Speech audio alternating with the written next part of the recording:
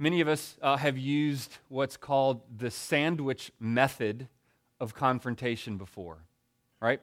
There's someone who you know that you need to speak to. Maybe you have hard words that you need to address to them, and you're kind of anxious and apprehensive about the conversation that you need to have with them, and so you know the majority of what your conversation is going to be pretty heavy, pretty confrontational. A rebuke needs to be made. And so you think, I know what I'll do. I'll start the conversation with some praise and some encouragement, and then I'll rebuke them for half an hour, and then I'll end the last 5 minutes with some encouragement and praise. And we use that kind of as a people skill when we're interacting with people. And as we look into our text this morning, it might appear that that's what Paul's doing.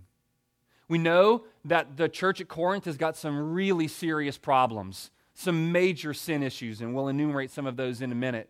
But these verses that we're looking at this morning, Paul seems to almost forget who the Corinthians are with the praise and the thanksgiving that he's giving.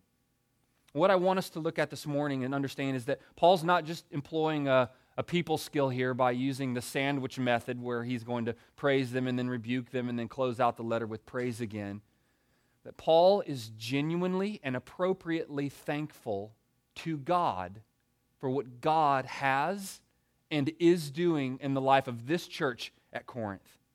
So let's read through these verses together here this morning, and then we'll unpack them one at a time.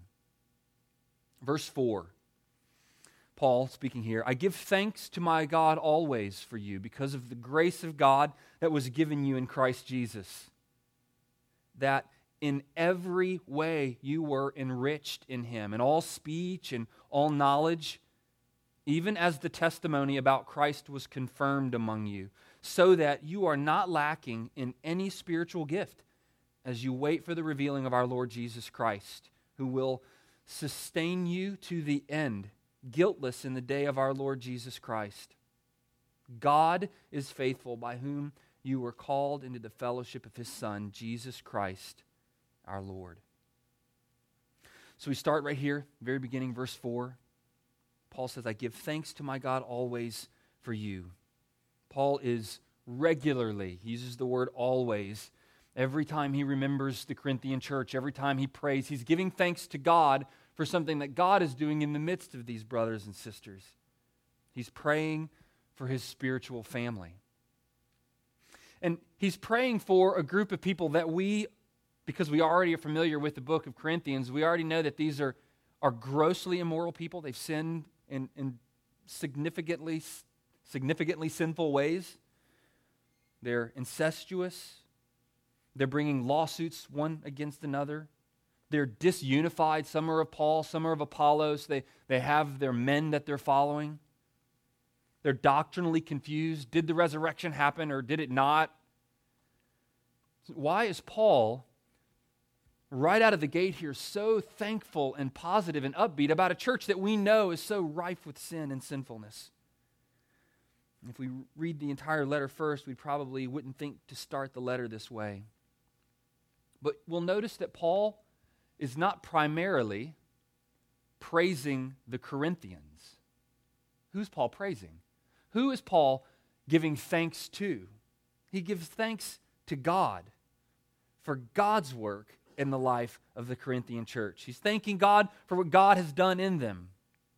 We must give thanks to the giver of the gifts. We don't worship the gift, right? If when I gave my wife her engagement ring 10 and a half or so years ago, let's say that she received that ring from me, and immediately all she did was focus her attention on the ring, right? And I'm trying to get her attention and ask her, what she thinks of it. Don't bother me, Jeremy. I've got this beautiful ring. And so she takes pictures and posts pictures of the ring on Facebook, and she shows the ring to her friends, and the ring becomes the object of her love and affection and attention. And we would all look at that and say, yeah, it's a nice ring, but I think your affection, your appreciation is misplaced. There's actually someone who loves you and gave you the ring, and so your thanks, your appreciation, your attention needs to be drawn out to the one who has given you these gifts. And we're going to look this morning at how God has graciously gifted the Corinthian church. And so often we focus so much on the gift that we forget that this wonderful gift has come from a wonderful giver. Paul's not forgetting that. He's not letting the Corinthians forget it, and this morning he's not letting us forget it. These gifts from God are from God. We give thanks to the giver. We are saved by God's faithfulness to us in Christ. It is all of grace. Verse 4, I give thanks to my God always for you because of the grace of God that was given you in Christ Jesus. Grace. Grace is a word that's used a lot around here, and rightfully so, appropriately so. In fact, it's even in the name of our church, Grace Church of the Valley. And I think there are some who fear overusing the word grace, overemphasizing the reality of grace. And as Scotty Ward Smith says, and if you're someone who does Twitter, Scotty Ward Smith is someone worth following, okay? Scotty Smith is a pastor. He says this, saying too much grace will make Christians stop obeying is like saying too much error will make people stop breathing, okay? We cannot overemphasize grace, but we can misunderstand grace. So this morning, as we look into this passage, we'll see how that the grace of God has gifted us in numerous ways. We'll look at 5 different ways that the grace of God has blessed us this morning. So Paul is thankful to God most fundamentally for the grace of Christ, and we see that grace provides us with everything. I think the title of the sermon this morning is Thanks for Everything. You know what it's like? You go to someone's house, right, and they give you a delicious meal, and they take good care of you, and you have great fellowship, and on your way out the door, you look at them, and just with a heart that's truly full of thankfulness and appreciation, you look at them and say, thanks for everything. When we understand God's grace to us in Christ, it's not that kind of thanks for everything. When we understand God's grace to us in Christ, it is a true thank you for everything. Every spiritual blessing is ours through the grace of Christ. So first of all, these 5 things that we'll look at this morning, and these are going to come straight out of the text. Number 1, grace saves us. What are the blessings of grace? Number 1, grace saves us. And this is incredibly obvious to us, especially those of us who have known the gospel of Christ for a long time. The end of verse 4, the grace of God that was given you in Christ Jesus. Grace that saves us. The Bible says, for by grace are you saved through faith. There may be those who are here this morning who aren't real familiar with the Christian gospel, the truth from Scripture about why man needs to be saved. Maybe this morning you heard as we walked through the Lord's table together, and you heard about Christ's sacrifice, Christ's death, man's sin. What does all this mean? Well, let me give you just a 45-second gospel here. You see, God is the loving creator of the world. The God of the Bible is the loving creator of the world, and man has sinned against God by wanting his own way instead of wanting God's way, right? Teens that have been in Sunday school, we've been talking about how that man wants to take the crown off of God's head and put it on his own. And sin has to be punished. And God's punishment of sinners is separation from him in an eternal hell. But God has also made a way for sinful man to get back to him. And he's done that through sending his son Jesus to live a perfect life and a sacrificial death, so that those who would turn away from their own way and believe on Jesus as their Lord and Savior would not go to hell, but would be with him forever. This, in the most simplistic kind of formula, is the Christian gospel. And this is how we've been saved, through the grace of God, not through works, not through any kind of merit or performance of our own. This is good news. The Christian gospel is good news, not good advice. And we need to understand that difference, right? Grace is that there is good news for you in Christ. Good advice would be, okay, you're in big trouble, so here's what you need to do to earn your way back to God. You need to follow these commands. You need to go to church regularly and pray and then hope that your good deeds outweigh your bad deeds on the final day, that would simply be good advice. And isn't that what the majority of the world's religions are offering? Good advice, simply good advice. But the Christian gospel is more than that. It's good news. It's news that someone else has lived for you and died for you so that your turning from sin and faith in Him is what unites you in Christ. It's Christ's life and Christ's death that earns for you salvation. By grace you have been saved. And so in every redeemed person is evidence of God's grace. In every redeemed person is evidence of God's grace. Not spiritually mature redeemed people. People that have been saved for 10 years and they're really growing and God's using them. And so there's evidence of grace in their life. No, there is evidence of grace in everyone who names Christ as their Savior. There is grace because they're saved. They've been brought into a relationship with God. And for those of us who have been saved for a long time, unfortunately, as I just walked through that simple gospel explanation and definition, for many of us, the temptation was to kind of check out mentally until I get back to something that's relevant for all of us, isn't it? As I recounted how bad your sin was and how wonderful the news of Christ's gospel is, for many of us, we thought, okay, Jeremy's walking through the gospel, and I know that, and I've shared that with other people even. I mean, I know that well, so I'll kind of think about lunch until he gets back to something that's vital for me again. And brothers and sisters, we need to feel a rebuke when that is the response of our heart as someone articulates what is true about us. See, Romans 5 describes us as weak and ungodly, sinful enemies of God prior to salvation. That was us. I mean, the best of us in here, right? I mean, most of us kind of grew up in good Christian homes and good Christian environments and that sort of thing. But the Bible describes us as enemies of God prior to salvation. And we who were once enemies are now brought into the family of God by His grace toward you. If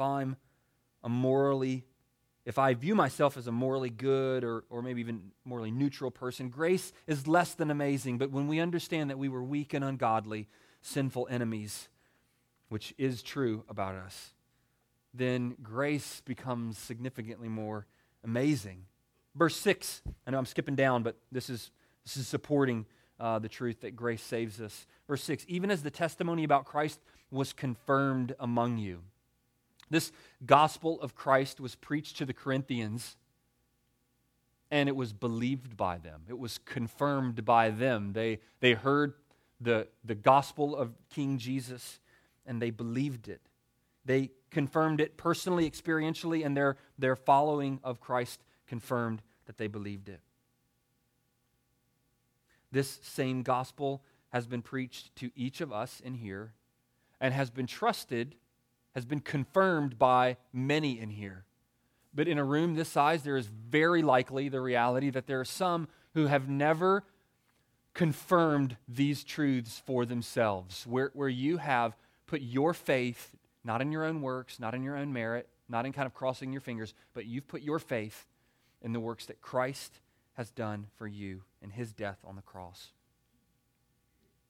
Has the testimony about Christ been confirmed by you?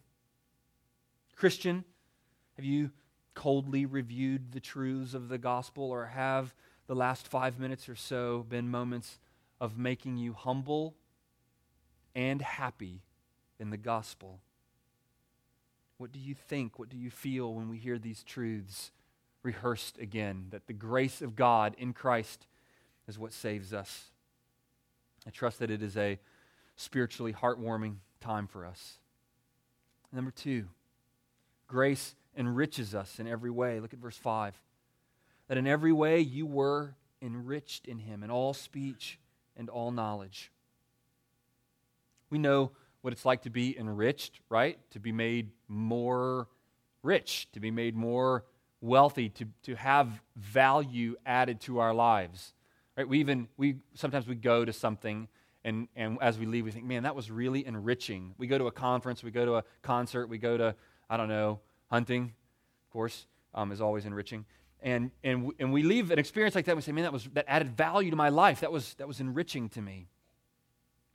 We've been enriched in every way spiritually by the grace of God. We aren't left with need spiritually. The Bible promises to give us everything that we need for life and godliness in Christ Jesus our Lord. So we're not left with, man, if I just had a few more tools in my toolbox, I know I'd be able to serve God adequately and better. God gives us the complete set of spiritual tools that we need to grow. And two that are articulated here, speech and knowledge. He gives us the words that we need to share His gospel and the knowledge that we need to live out a life that's pleasing to Him. We don't get some gracious enrichment now and more to come. That's conditional upon obedience. No. God enriches us in every way. The words we need, the knowledge we need, all that we need, God enriches us. And that kind of flows us right into point number 3. Grace provides so that there is no lack of spiritual gifting. Verse 7, so that you're not lacking in any spiritual gift as you wait for the revealing of our Lord Jesus Christ. Now, note here that the church body is assumed. Paul's writing to the church at Corinth. So there's a group of people here that's assumed. There's body life happening that's assumed so that God is giving to the church at Corinth the gifts that the church at Corinth needs. No one person has all the gifts, and yet we're told that we'll lack none of them. That's because we're a church body. And so I expect that when I gather with the church, someone will have a gift that strengthens, blesses, encourages, challenges, improves me, enriches me, because God's gifted you in a way that He hasn't gifted me. And I need, vitally, desperately need your gifting in my life. God's gifted the church so that we'll grow this way. God gives His church what it needs. Good parents give to their children what their children need. There are times where my kids need a hug and a candy bar. There are times where my kids need, shots. They need to brush their teeth. They need to do homework. God is good, and He gives to us as a church what we need. We'll have what we need as long as we need it, until the return of Christ. God will give His church the spiritual gifts that His church needs as you wait for the revealing of our Lord Jesus Christ. Number 4, another reason to thank God, to say thanks for everything, God. Number 4, grace will sustain us to the end. Verse 8, who will sustain you to the end, guiltless in the day of our Lord Jesus Christ. We are extremely familiar with the old Christian song, Amazing Grace. And one line in there says, "'Tis grace that has brought me safe thus far, and grace will lead me home." The old songwriter knew exactly what this verse is teaching us. That it is grace that has brought me thus far, and it is grace that will lead me home. And I think it's even interesting, I'll just point out this side note, as we work through these verses, we see the past effects of grace, the present effects of grace, and the future effects of grace. Right? The past effects of grace, that Christ has saved us by His grace and brought us into His family. The present effects of grace, we're being enriched and we're being gifted. And the future effects of grace, we're being kept to the day of Christ's return. We'll be kept forever by grace. There are times, brothers and sisters, when we're really honest with each other, and it's really hard to get this honest with each other, but there are times where we feel like we're really just not going to make it. I remember a friend of mine telling me years ago, he said, every person is 2 questions away from crying, right? If you go down the right track in someone's life, they're just 2 questions away from shedding tears in front of you. Because everybody's got something in their life that's difficult. A personal struggle, a family struggle, a church struggle, a medical, physical difficulty. We've all got problems. And one of the privileges, the opportunities of serving in Christ's church as a pastor is getting to know a lot of different people. And I'm finding kind of this common theme that everybody's got problems. And those of you who are getting to know me, my list is long. We do. We have problems. And there are times when we are keenly aware that that by our own strength, we aren't going to make it. It's not just that we're going to have a hard time making it. We're aware that in our own strength, we're not going to make it. Whether it's a struggle with a personal issue of sin in your life, or a marriage issue, or a child-rearing issue, or interpersonal relationship issue with someone in the church or someone in town, or whatever it is, and probably for most of you, you're already thinking on what that is for you. These are times when a promise like this, that the grace of Christ will sustain you to the end, this is where a verse like that is the foundation that keeps you from falling. It's your lifeline. It's the rock ledge that your fingers cling to when you feel like you're gone. It's Christ that keeps you. Yea, though I walk through the valley of the shadow of death, I'll fear no evil. Your rod and your staff comfort me. God is with me. He leads me beside still waters. He leads me into green pastures. He leads me into the valley of the shadow of death.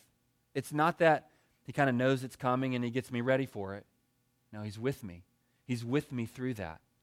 These are times when His rod and staff comfort us. These are times that young men don't grow weary and utterly fall. These are times when though we fall, we're not utterly cast down because the Lord sustains us. The peace that passes understanding. When a loved one dies and you think, there is no way I'm getting through this. I'm not getting through this. I'm never going to recover. I will never be the same person I was. This is where grace sustains us. And isn't it true that we've interacted with many Christians throughout our lives and they're going through the most difficult circumstances that they've ever been through, or maybe even that we can possibly imagine, and they're making it. And you think, I don't even know how I'm making it, but I'm making it. And you are thinking of times in your life right now, you're thinking of other people in our church who've gone through those things. I mean, I am. I'm looking at different ones of you, and I know your story well enough to know already how God has sustained you. This promise has been fulfilled already in your life. God sustains us. There was a time in my life, I was sharing this with a couple friends recently, there's a time in my life where I didn't understand when people would talk about anxiety and fear. I've always been a pretty kind of, laid back, happy-go-lucky kind of guy. And so even when I probably should have been worried and anxious about things, I wasn't, okay? And sometimes that got me in trouble. But when people would talk about, really being fearful and stressed and anxious, I didn't understand that. And here's how my pride played itself out. Like, I just thought, man, like, you have to be really unspiritual to struggle that much with anxiety and fear. Like, apparently, there are some people who have really bad spiritual problems, like anxiety, And that's obviously sinful. That was my pride. And then later, the Lord brought me through a season of circumstances that I didn't have control over, that I was right in the middle of. I didn't understand them. I didn't know how things were going to work out. I didn't know how things were going to play out. I felt like I had no control. And I found that after weeks of this, I was kind of short of breath, and I just always felt kind of like just really anxious. Lost my appetite a little, having just a lot of, even physical, like GI issues going on here. And I was thinking, man, what's going on with me? And as I began to really evaluate my heart, my life, I realized I'm extremely anxious and extremely worried because I don't know how this is going to play out. And how this plays out is really important to me. And a verse like this, even looking back on that time in my life, I realized God sustained me during that time. And God is continuing to sustain me during this time. I mean, there was a time where I really feel like I'm not sure if I'm going to be able to kind of hold things together. Am I just going to kind of lose it emotionally when, at a really awkward time, really awkward moment? And yet, God sustains us through His grace, by His grace. And He does that, of course, by bringing the Word of God to bear in our minds and the truth of Scripture and promises like the ones I just enumerated, where His rod and staff comfort us and peace that passes understanding. These things are true. God sustains us in this way. And not only that, but at the end of verse 8, you will remain guiltless in the day of our Lord Jesus Christ. How will you stand before God on that final day? I mean, I am often keenly aware of my sinfulness. In fact, I'm often more aware of my sinfulness than I am of my righteousness, my forgiveness, my cleansing in Christ. Isaiah 61:10 says, I will greatly rejoice in the Lord. My soul shall exult in my God, for He has clothed me with the garments of salvation. This next phrase I absolutely love. He has covered me with the robe of righteousness. So when I stand before God, I don't stand before Him clothed in the filthy, sinful garments that I have earned, that I have clothed myself with. No, at salvation, I am given a robe of righteousness. So when I stand before God, I don't stand before Him oppressed with guilt. I stand before Him I'm a very visual learner. I picture myself in this pure white robe, standing happily and humbly before God because He's done something for me that I could not have ever done for myself. His life, His righteousness was given to me. And He took away my sinfulness. I stand before Him in a robe of righteousness. One songwriter writes, His robes for mine. What wonderful exchange. And even the songs that we've sung this morning have reminded us of these truths. Number 5, grace brings us into fellowship with Christ. Verse 9, God is faithful, by whom you were called into the fellowship of His Son, Jesus Christ, our Lord. Note whose faithfulness all of this depends on. God is faithful. Verse 9 says, God is faithful, and He is. If He wasn't faithful, none of us have any hope. Okay? The most faithful in here aren't faithful enough to keep themselves in the grace of God. God is faithful. And the assurance, the surety, the promise of our being kept by grace is based on His faithfulness to us. God is faithful. And He's brought us into fellowship with His Son. Fellowship with His Son. We love fellowship, right? Because when we say the word fellowship, we immediately think food, right? And that's legit. I'm not keen on fellowship without food. So I love that. We do. And when we're rightly related with someone, right? There's nothing between my soul and this other person. There is sweet communion and fellowship, and we know it on a relational level often. And many of you, I hope most of you in here know that same sweet communion and fellowship with your Savior Jesus. You can't touch Him, you can't see Him, but you know that your soul has fellowshiped with the risen Christ. God has brought you into this communion, this fellowship with Jesus Christ. And because He's brought us into communion with Jesus Christ, He's brought us into communion with each other. 1 John 1:3 talks about how that our fellowship is with one another and with Christ and with God. Our fellowship with each other is based on our fellowship with Christ. It's all about Christ. In fact, this passage is clearly all about Christ. Look at these verses again. Every verse that we've read this morning names Christ, or I think verse 5 has a pronoun, Him. Yes. Verse 4 ends with, in Christ Jesus. The middle of verse 5, enriched in Him. Verse 6, testimony about Christ. Verse 7, ends with our Lord Jesus Christ. Verse 8 ends with our Lord Jesus Christ. Verse 9, fellowship of his Son, Jesus Christ, our Lord. This is Christocentric. Jesus is at the center. So in the end analysis, we're not even just thankful for grace, like grace is just this kind of standalone concept and we're thankful for it. We're thankful for Christ. Grace is ours through Christ. Jesus is the hero. Jesus is always the Savior. Whatever your problem is, Jesus is the Savior. We need to think, I've got a problem. How will Jesus ride in on the white horse to save me from this? His gospel is my answer for my need. Grace isn't even the hero. Christ is. He is our all. Christ is the one who does all 5 of these things that we've enumerated this morning. This sermon isn't about the concept of grace, even primarily. This sermon is about a person, Jesus Christ. So we respond by saying, Jesus, thank you. All right, I love that song, and I know we sing it here regularly. Jesus, thank you. Thanks for everything. In closing, I do have several points of application that I think will encourage us and give us some food for thought as we go. First of all, you aren't too bad for grace.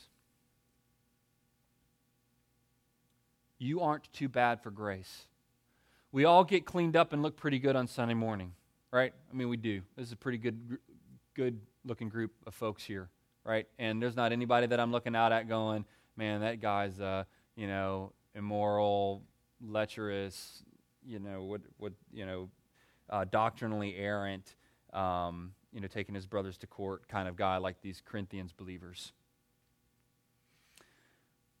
You aren't too bad for grace. The Corinthian church was bad. They were messed up. They were sinful. And these things were true of them because of God, because of God's faithfulness. There are those in here who, even this morning, you're aware of your sinfulness. You're aware of sin in years past. You're aware of sin in hours past. And it's difficult for you to think grace is really for you. When we read Scripture, let's remember to put ourselves in the shoes of the bad guys, right? So when we read through the Corinthian letter here, let's remember, no, those same sorts of sins are sins that I'm guilty of as well, okay? So the immorality, the incestuousness, those horribly sinful sins are sins that we've committed in our hearts, okay? So not everyone acts these things out physically, but to break the commandment, we merely must break it in our hearts. So we are divisive people. We are immoral people, and we desperately need grace. So let's not distance ourselves too far from the Corinthian church by thinking, yeah, that's a really messed up church. Good thing our church isn't messed up like that. Those are messed up people. I'm glad we're not sinful like that. No, brothers and sisters. This is us. We are they. I have no idea if that's grammatically accurate or not. They were immoral, and so are we. They were divisive, and so are we. They abused spiritual gifts, and so do we. They were doctrinally immature, and so are we. And grace was extended to them, and so it is to us. The Corinthian church is a church of bad people being saved and sanctified by God through Christ. That explanation fits us. We are a church of bad people who are being saved and sanctified by Jesus Christ. And Demo and I were talking about this some yesterday. We still fundamentally think that grace is for good people, don't we? We do. Grace comes to me after I've kind of lived a few weeks of doing my devotions regularly and being kind to my wife and not looking at anything bad on television. Remember, Paul isn't primarily expressing wonderful things about the people of Corinth. He is primarily expressing wonderful things about the God of the people at Corinth. You aren't too bad for grace. Secondly, a proper understanding of grace should immediately draw our hearts out in thankfulness. Paul says, I give thanks to God. I give thanks to my God always for you because of the grace of God that was given you in Christ Jesus. Brothers and sisters, as we have reviewed the grace of God to us in Christ this morning, I trust that our hearts are moved into thankfulness to God for what He's done. Number 3, grace is not a subjective idea. And I know that this is true for me. Often when I think of grace, I just think of kind of this vague concept of, people who don't deserve something good being given something good. But what we did this morning, we looked through 5 tangible expressions of what grace is. Grace saves us. Grace enriches us. Grace gives us all the gifts that we need. Grace sustains us to the end. And grace brings us into fellowship with Christ. These are objective realities of what grace does. So when we think of grace, it shouldn't just be this kind of idea of grace, but as my father-in-law says, our minds are kind of like file folders, and different ideas each have, a folder with a tab at the top. And when you come, as you're working your way through the file folder of your brain, and you come to the folder that says grace, when you open that folder, what's in there? Hopefully, after this morning, there are some files in that folder. And so as you look through the grace file in your brain, you remember, oh yeah, grace saves me, grace enriches me, grace sustains me to the end, grace brings me into fellowship with Christ. And obviously, that's just in these few verses that we've looked at this morning. So when you come to the grace folder in your life, I hope it's not just a vague, I've got one of those in my brain somewhere, but there are tangible, objective things I'm thinking about when the word grace pops up in my mind. And fourthly, grace is the answer to messy, sinful, difficult situations. Grace is the answer. The gospel is the answer. Questions of despair are answered by the grace of Christ. So when you think, I don't know what to say, remember, you've been enriched in every way in all speech. When you think, I don't know what to do, remember that you've been enriched in Him in all knowledge. When you think, I don't think I can make it, remember that God will sustain you to the end. When you think, I don't think I've got what it takes, remember that you are being kept guiltless to the day of our Lord Jesus Christ. Remember these truths. They are the answers to the difficult things that we face in life. Grace really does provide for us everything that we need spiritually. The grace of God that was given to us in Christ Jesus. Let's close in prayer. God, you are faithful. You are faithful. These gifts come to us because of your faithfulness. Thank you. Jesus, thank you for living and dying and being raised from the dead for us. Thank you. God and Jesus, thank you for the grace that is ours, the free, undeserved, unmerited, unearnable grace is ours because of you and your faithfulness, your goodness and kindness. So, Father, when we're fearful, when we're anxious, when we're worried, when we think we can't make it, God, I pray that these truths would be what comforts us and that we would be quick to say, Jesus, thanks for everything. We pray this in your name. Amen. This time, Ken's going to come, and just like we were able to install Scott Bucher as one of our new elders last week, Ken's going to come, and we're going to hear from Dave Jackson this morning. Good morning. Thank you, Jeremy, for bringing the word to us. As you guys heard last week, just a quick little recap. Maybe you weren't here, but for quite some time, we've understood the need to add some elders to this group of elders. We've understood that need for a few reasons. One, it's a biblical command to have a plurality of elders, so we want to be true to what God is telling us what to do. And also the need we've seen is just to shepherd and pastor well. As we heard even this morning, there are needs out there that need to be addressed, so we want to shepherd well, and we need more men in order to do that. So we've that's one thing, and also just to take care of souls, not just to to look at individual needs as they pop up, but just to take care of people and point them to Christ.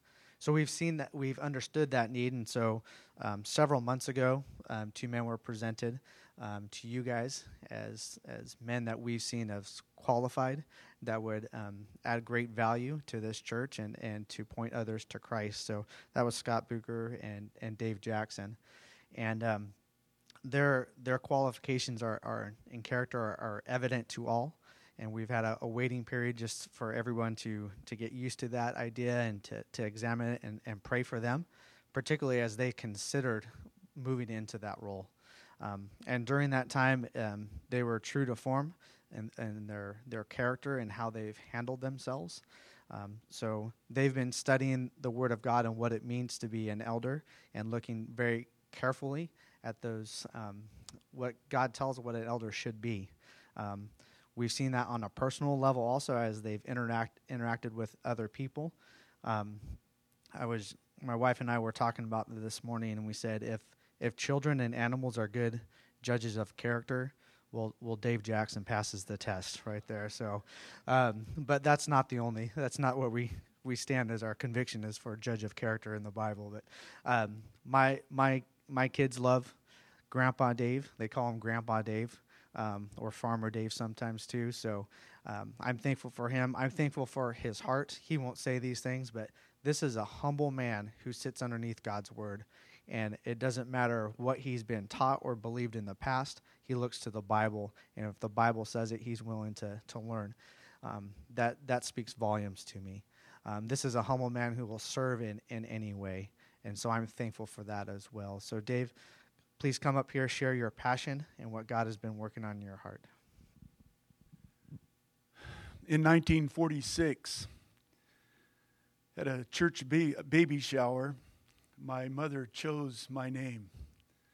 And like many babies that are being born in our body here, I was born and raised in the church. It was my family's social life. Sundays, Sunday afternoons, Sunday evening worship, Wednesday nights, and the days and the evenings in between.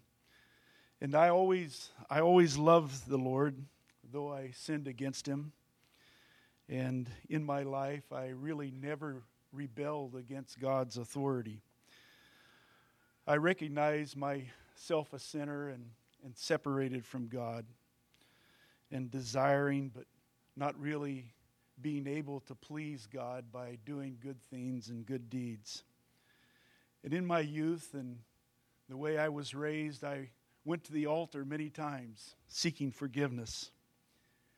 And in 1960, I was invited by a young life leader to go to a Billy Graham crusade in Fresno at Ratcliffe Stadium.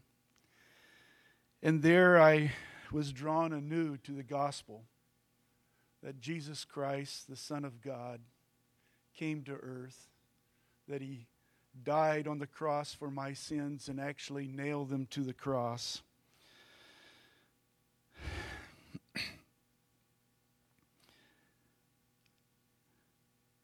And I gave my life totally to the Lord that evening and told him that I wanted to live and whatever that I do would be done for him.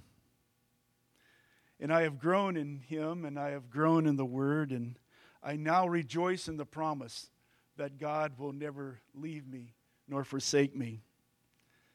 And I was drawn to worship in this church body. And it was very difficult for us to leave a church body that I'd grown up in, that I loved, and that they had loved me and in my family.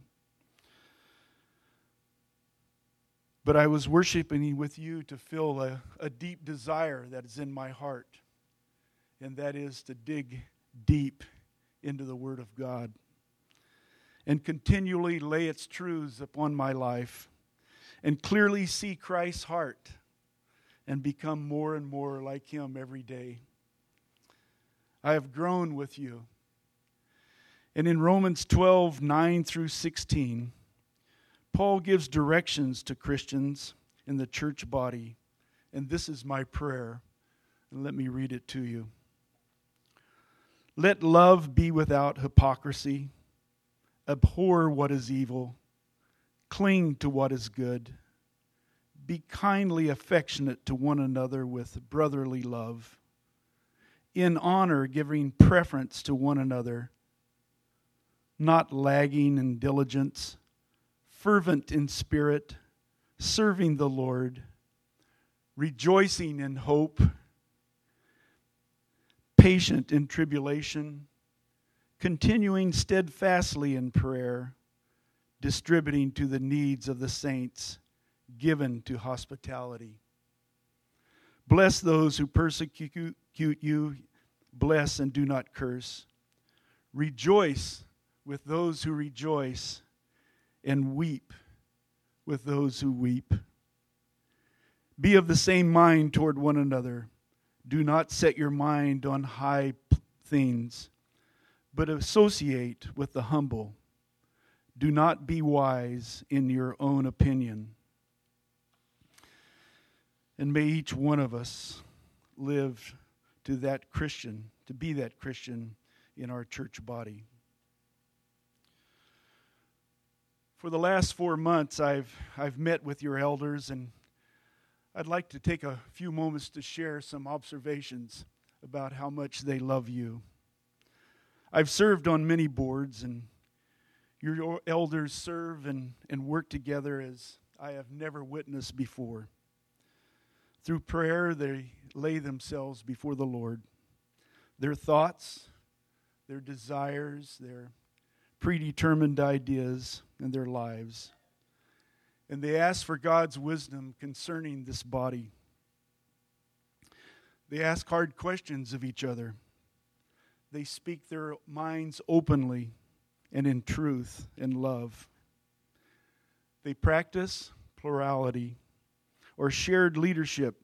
It's biblical eldership, which is opposite of the worldly board attitudes which I have been used to, of big, powerful, self-promoting of desired goals. I've witnessed your elders humbly before God, asking for wisdom and forgiveness, for receiving rebuke and correction, and confessing sin. They move in one accord, and if not in one accord, they wait upon the Lord. I can tell you they systematically pray for each one of you. They love you. They care for you. They care for your life here on earth and your soul for eternity. They love the body and they love you. And they desire for you to live in the Lord, to grow in the Lord, and be productive in the gospel. Being productive reminded me of my occupation of farming fruit. And isn't it wonderful that those who have been born again have been given the fruits of the Spirit? We farmers enjoy the day-to-day cultural practice of growing fruit, but we always look forward to the harvest. And in our church body, let's not pick the fruit of this world which leads to dissension and to death, but through Christ, let's harvest in our lives the fruit of the Spirit, as is found in Galatians 5:22, the fruit that everyone in the world is searching for, but only God can give. Love, joy, peace, patience, kindness, goodness, faithfulness, gentleness, self-control.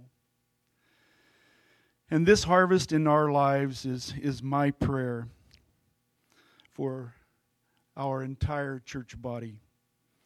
And today I humbly and I joyfully look forward to serving this body as a servant elder.